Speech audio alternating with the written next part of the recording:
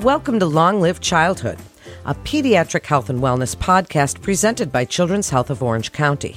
Together, we can keep kids happy and healthy. I'm Melanie Cole, and today we have Dr. Sheila Modir. She's a pediatric psychologist at Children's Health of Orange County, and she's here to discuss with us the media's portrayal of mental health. What a great topic. Dr. Modir, it's such a pleasure to have you with us today. I'd like you to just start by telling us a little bit about yourself and your expertise on this topic. Thank you so much for having me here today. I am a board-certified psychologist at CHOC, and I also consult on film and television productions. So this includes Disney and Freeform, and the goal of that is to ensure that mental health is portrayed responsibly. I'm also a judge for the annual Sentinel Awards through Hollywood Health and Society, which provides the entertainment industry with accurate and up-to-date information for storylines. What a cool job. So also, as a psychologist, have you seen an increase in anxiety-related disorders over the course of the last few years with COVID, with the way our kids had to deal with that, with things we're seeing in the news, media, school shootings, all these things? Have you seen an increase in these types of disorders? Of course, right now, currently, our children and teens are in a mental health crisis, and that's across the nation. We're seeing that in the number of referrals therapists are getting and the increase of visits to therapists right now. So right now we know that anxiety disorders, depression, trauma symptoms have overall increased for children.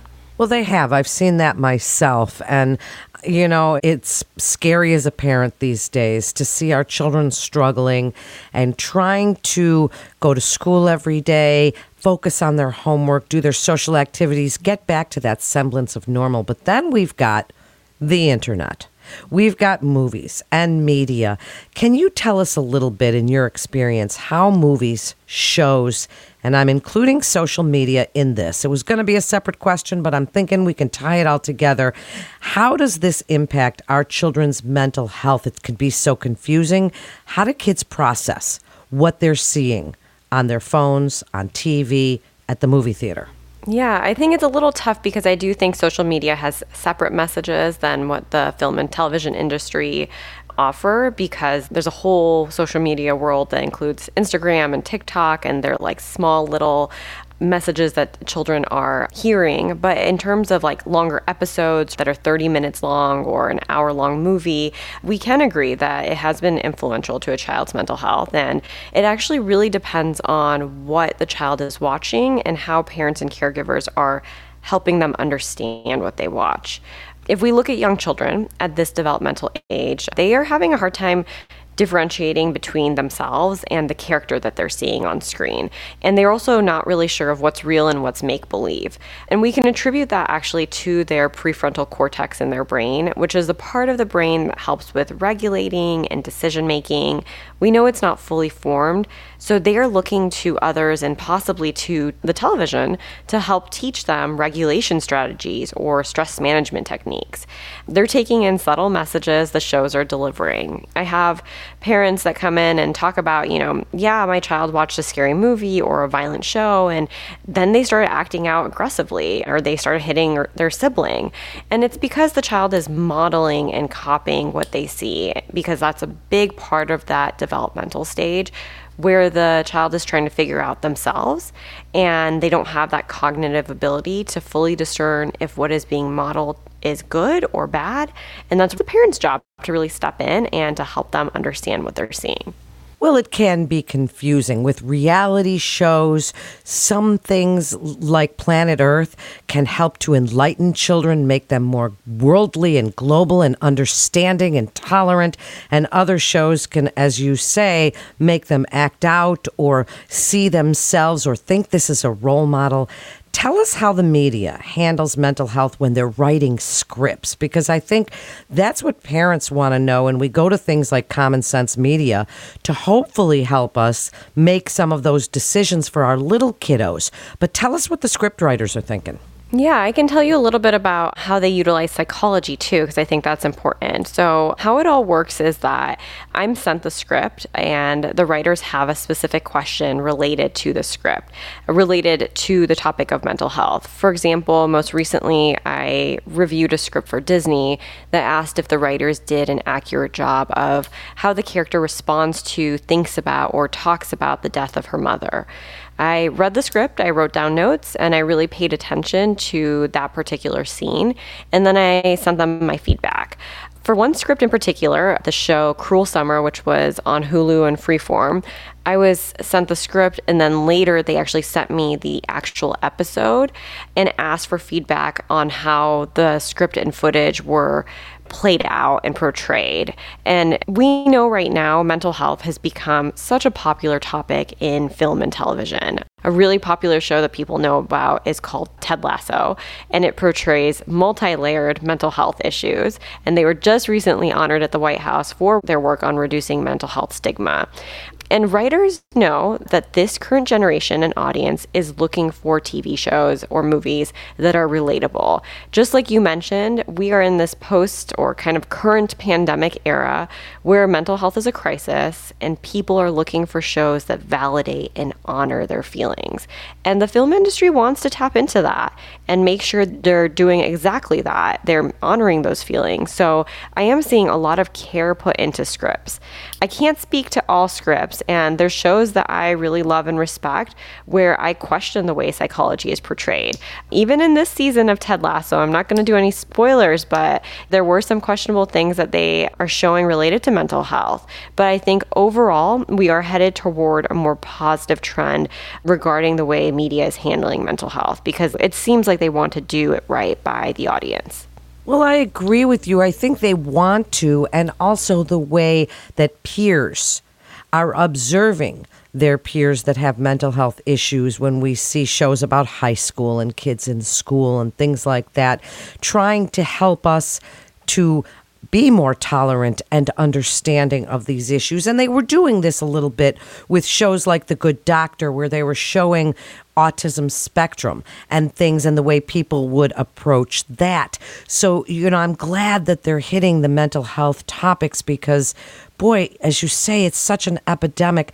What are some things that parents can do using media to positively impact our child's mental health? We're all looking for some solutions and help here. And so tell us some of the things that you would suggest we do. I think there's actually a lot of media in general that is done really well, especially for children. I have a child myself now, so I'm paying much more attention to how TV shows for kids are created. And there's this one show, for example, called Daniel Tiger's Neighborhood, and it has episodes related to emotion regulation, coping skills, talking about feelings, problem solving. And these are all really important skills for a child to learn. I even had a patient's parent tell me that the parents in Daniel Tiger have taught them so many ways of how to talk about feelings with their own child because the language that they're using is just so well done or well written.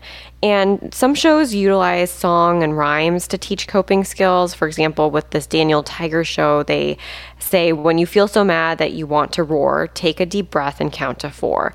And I think that these are the things that parents can really pull from, right? So when you are watching a show with your child, which I think is really important in order to help positively impact your child's mental health related to media, when you're watching the show, you're not only engaging the child and bonding with them, you're now learning the language that the show is using, especially if it's a show that's using more mental health language to help your child continue to learn the skills, right? So you could echo what Daniel Tiger says when you're seeing your child is dysregulated and say something like, when you feel so mad that you want to roar, take a deep breath and count to 4. And your child knows what you're talking about based off of that show.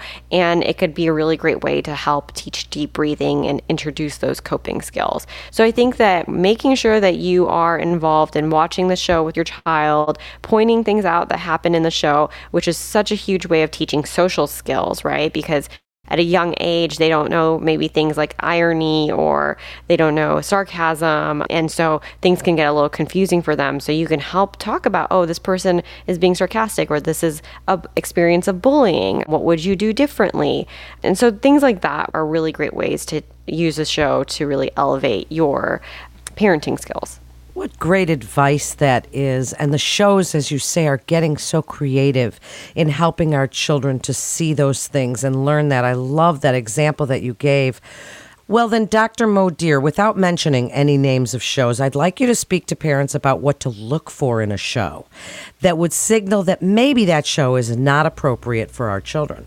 So what we want to make sure that we're looking for is, does the show focus on any sort of violence, aggression, a lot of conflict between characters, the use of any sort of weapons, fighting, anything that you, within your intuition while you're watching the show, you also are like, this feels a little uncomfortable, or maybe the jokes are things that are a little bit more advanced for my child to hear or listen to. So I think that there are shows out there that might tap into that, and it's because they're very entertaining and they might have a larger audience that is interested in something like that. But you really want to be cautious, make sure you have guidelines, limits, and expectations around what is watched in your home and how much of it is watched. So I think that those are just small things to look out for. I think the shows that really promote those socio-emotional skills are really helpful. And I think that sometimes people are like, is too much media, is that going to take the place of anything? And it could. I think what we want to be careful of is,